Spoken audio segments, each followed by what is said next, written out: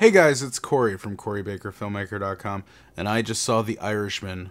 Original book by Charles Brand, screenplay by Steve Zaillian, and directed by Martin Scorsese. Caught this one at home, streaming on Netflix. I really wanted to go see The Irishman out in theaters, but the limited options made that untenable, even in Los Angeles, which was really saying something. Granted, my schedule wasn't always playing along with being able to go see the movie, but it just never worked out the way I wanted it to. And in the end, I feel like the experience of watching this movie on Netflix, given its length, it kind of takes away from the overall experience of seeing this movie. I would have preferred to sort of have been in the theater for the whole 3+ hour running time, but I mean, the idea that you could walk around or you could stop, you could take breaks with the Netflix made it easier to get through, but at the same time more problematic in the sense of I'm not really staying in the flow of this thing. I had to break it up over 2 days to watch it. And that wouldn't have happened if I just sort of committed myself to go into a theater, but I just didn't have the options because of the way that they do windowing with theaters and Netflix not agreeing to a longer window of time where the theaters would have the movie as opposed to Netflix or having it on the streaming service. So that's sort of how it is. But I mean, beautiful movie, and Netflix doesn't take anything away from that. It's just sort of a different experience, and I feel like in the end, we're losing something by not having the theater experience with it, but say la vie. The Irishman basically tells the story of Frank Sheeran, who is sort of this Teamster mobster guy who finds himself with a legendary Philadelphia mobster, Russell Bufalino, and then eventually with Jimmy Hoffa, the president of the Teamsters. I think this movie is really good, though I would say that it didn't meet the expectations that I had of what I imagined this movie was going to be. And I think that, and part of that is just sort of thinking in scope of what Martin Scorsese has given us before, especially with particular actors here, De Niro and Pesci and Keitel, chief among them. The idea that there's an expectation for what we're getting. I don't feel like it met that expectation, but I think that it's a very good movie. I think that it's beautifully shot. It's very well done. I would have personally wanted it to be shorter. Now, I'm sure at some point along the way, they might have examined what options there were of a shorter cut. And I feel like you want to give the narrative space to breathe, because so much of this is about someone's entire life, basically, their entire adult life. So to properly tell that story and give it the same sort of air it needs, it needs to be a longer film. And, I've said this before. I said this with Tarantino and Once Upon a Time in Hollywood. Was it perhaps a bit longer than it should have been? Yes, but I think that when you get to a certain level, we should be accepting of filmmakers just saying, I need the extra time, and us allowing them to have it. I'm glad that Scorsese had the extra time in this movie to be able to tell the story that he wanted to. I think that for the benefit of the enjoyment of the film, it would have probably been better if there was time lopped off. But the greatness of Martin Scorsese allows him to have movies where he is allowed to do what he wants, and he has Final Cut, and he wants it to be 3.5 hours long, then it's 3.5 hours long. Sort of breaking it down into parts, I would say that I loved the acting from everyone. I mean, the whole cast from top to bottom. And believe me, it's a huge cast. On IMDb, they have 470 cast members listed. And it's a lot of great people and a lot of people doing incredible work. I would say that our three main leads, De Niro, Pesci, Pacino, are all in. They're going for it. There's parts of their performances that are really great. Like I think that De Niro, particularly a couple times throughout the movie, like when he calls Joe Hoffa, Jimmy's wife, after Jimmy has disappeared, and Frank knows what happened to Jimmy, I'll put it that way. That whole call was fantastic, and it's something that I don't feel like I've seen from De Niro before. It was like a new speed that he was throwing there. And Pesci was just, I mean, like, we're so used to Pesci sort of in our memory of him in movies being so, like, whacked out, like a chipmunk on cocaine. But this one is a lot more restrained, and there's something really incredible about watching him again pitch at a different speed. And like right at the end of the movie, when he's dying, like, you know, and I'm not spoiling anything, it just, people get old and die, and he's just old at this point in the movie. He there's little subtle mannerisms with, like, you know, like his hand shaking as he's trying to, like, eat, and he can't eat, you know, the bread anymore because of his teeth. He doesn't have teeth anymore, and it's really beautiful in the way that it's done. And Pacino is certainly going for it in the same sort of way that he went for it in, like, Scent of a Woman and stuff like that, but it seems to fit with Hoffa, and I enjoy it so much. I personally enjoy Al Pacino, and I like what he does, and I know that he's not everyone's cup of tea. If you're really not a Pacino person, then you probably won't enjoy this movie as much, because he's going for it in this one. But again, I just think a very inspired performance, like a very good one. And just all throughout the whole thing, I thought Ray Romano was great, Bobby Cannavale. I'm just sort of going through the IMDb here. Jesse Plemons, like, just all throughout this thing, you got great people. And I mean, it's, as a Scorsese movie, it's one of those things that, like, you can have the 50th person on the call sheet be somebody who is an award-winning actor. Like, you know, it's just the benefit of being him at this point in his life and having, like, a huge budget like this. But the three leads for sure are well worth the price of admission, and they're doing everything. They're going all out for this one. If anything, I would say that the only part of the performance that was hampered at all is just the fact that with the de-aging technology that they did, they tried to sort of teach these actors in their 70s how to be, like, in their 40s again, like how to move like you're a 40-year-old man as opposed to a 70-year-old man. And that had a lot of mixed results. There's a lot of things that just sort of, like, as you age, just sort of are different about you. Like, your eyes have a different sort of intensity, if you will. There's little subtle mannerisms that your face will make at different stages of your life. There's different ways that your body sort of, like, as gravity takes over the spine and, like, hunches it down and stuff like that, how you, like, carry your shoulders and how you do things.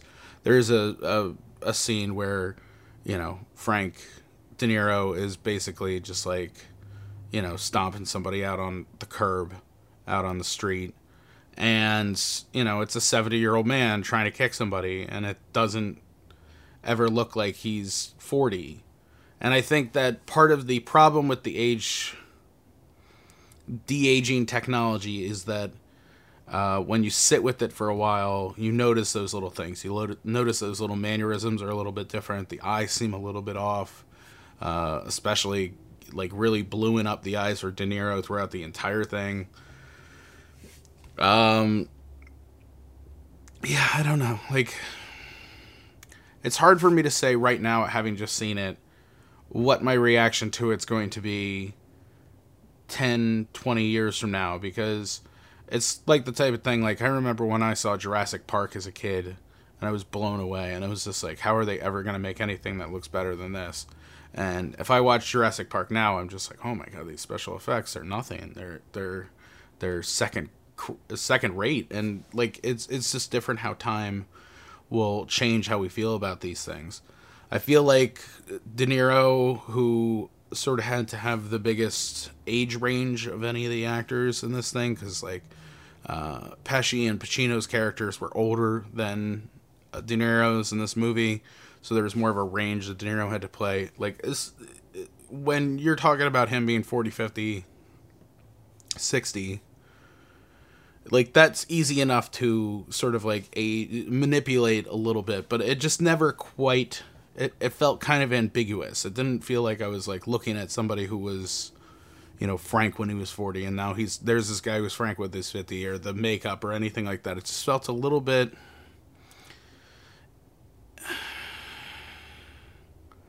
it's so slight. That's the problem. Like, what I'm talking about here is a very slight thing, but it just feels a little inauthentic. And I feel like the difference between sort of having the movie with the CG as opposed to like makeup is the thing that you're losing is just that tiny little fraction of authenticity. And I don't know what to say about it. I mean, like, this is really the only way you could do this movie at this age. Scorsese has legendarily been trying to get this movie done for a long time. In the mid 2000s, then there was still a talk of doing this movie with makeup and aging them up and down with makeup. But at this time, the only way it would work is with the CG. And I really, it doesn't take anything away from it. You're never like looking at it going like, oh, look at that awful CG. Like, it all looks real and authentic and everything like that.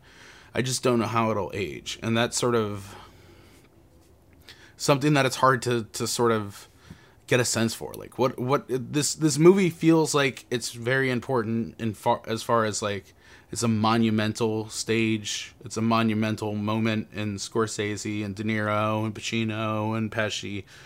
But it never quite like, it feels like we might look back on this one differently, and maybe what feels like it's monumental at the moment is not going to be over the long course. Like, I'm curious how this movie sort of holds up over time. Just talking about the acting real quick. There's nothing here for women, but it's not really that movie, and I do think that just my take on it with Anna Paquin's character, she plays Frank's daughter, and she never really says anything. She like speaks when spoken to. She's very second class as far as the movie goes, but they sit on her for these long moments, sort of like where she's taking in Frank and what he's saying or how he's reacting to things, and it sort of builds to this moment like right before when Frank calls Joe Hoffa, Jimmy's wife. She's asking, why haven't you called Joe? It's been a couple of, like, you know, like questioning it. And that sort of really, there really feels like a moment where, like, sort of recounting it, where Frank sort of says, like, you know, I never spoke to my daughter again after that.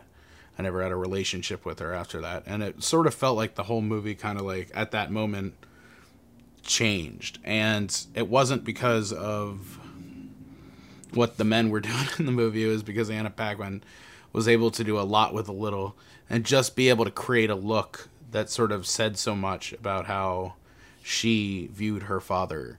And you know, I really have to give her the hat tip for that, just because I think it was great physical acting work that was being done there. Even though I wish there were more women throughout this movie, I can also see how like this is just sort of a, you know, like if I made a movie about like you know, if I remade Miracle, you can understand why there's not a lot of women because it's about a hockey team, you know, and if I'm living in the locker room, then there's less women. It's just sort of how this movie works, and Teamsters and mafia and everything like that. It's more of a man's world, and I totally get where, you know, Marty shouldn't have to feel the need to like shoehorn someone in there, but it just sort of like it's just sort of how the movie plays. It's very male, it's very white. As far as awards and stuff like that, I imagine that this movie is going to be held enough in a high enough esteem that it'll be nominated for Best Picture. I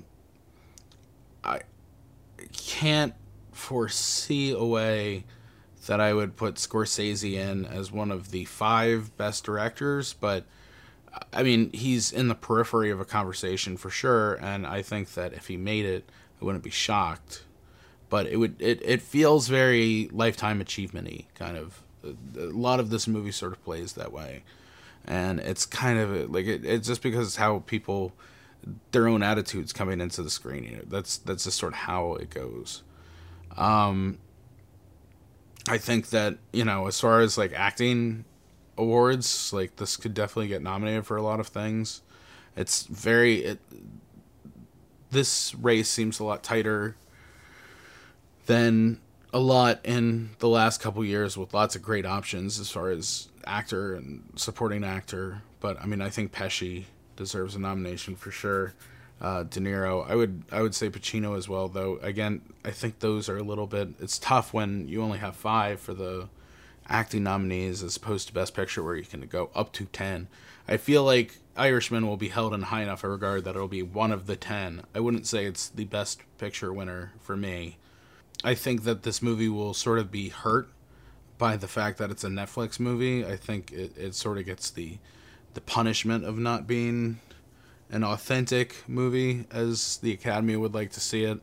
And even if it was a little bit better and more up to the expectations game that was set before the movie was released, I think that we would still be it would still be punished in some way for being a Netflix movie, and probably still wouldn't win Best Picture. But we'll see. It's sort of a brave new world we're living in. You can't be late. I've never waited no more than 10 minutes for the leaderboard. This movie I saw on streaming, Netflix at home, over 2 nights. So I would say that it's probably best to try and split this movie. I would say when Pesci and De Niro get on the plane, that's a good place to like sort of like it's hard to find somebody who breaks it down better. I can't, like, off the top of my mind, I can't think of like a good solid moment where I would stop it. But I kind of stopped it. When I stopped watching it was way past that point with the airplane. But when I started rewatching, I sort of gave from myself from that point on to sort of watch the end of the movie. So I rewatched a good 20-30 minutes of the movie there. But that felt good to me. That felt like a good spot, at least from my mind's eye. So, but you probably are going to watch this over 2 nights because it's a long, long movie. On to the movie leaderboard. I feel like this is a good place to sort of talk about how when you get the right pieces and the right people and the right amount of money and the right desire from the studio to do things right, when all the pieces fall into place, it's still sort of an unknown how good a movie is going to be. I think that there is sort of a floor-ceiling conversation. Like, you know, Scorsese is possible of giving us a perfect 10 movie. If everything lines up perfectly, if he's got the right people and they're all doing amazing work and people stay out of his way just enough so that he feels like he can get the thing that he wants, I feel like Scorsese has like 10 potential. There's only a handful of people who have the potential to make like a perfect 10 level film, if we're going off this leaderboard kind of logic here.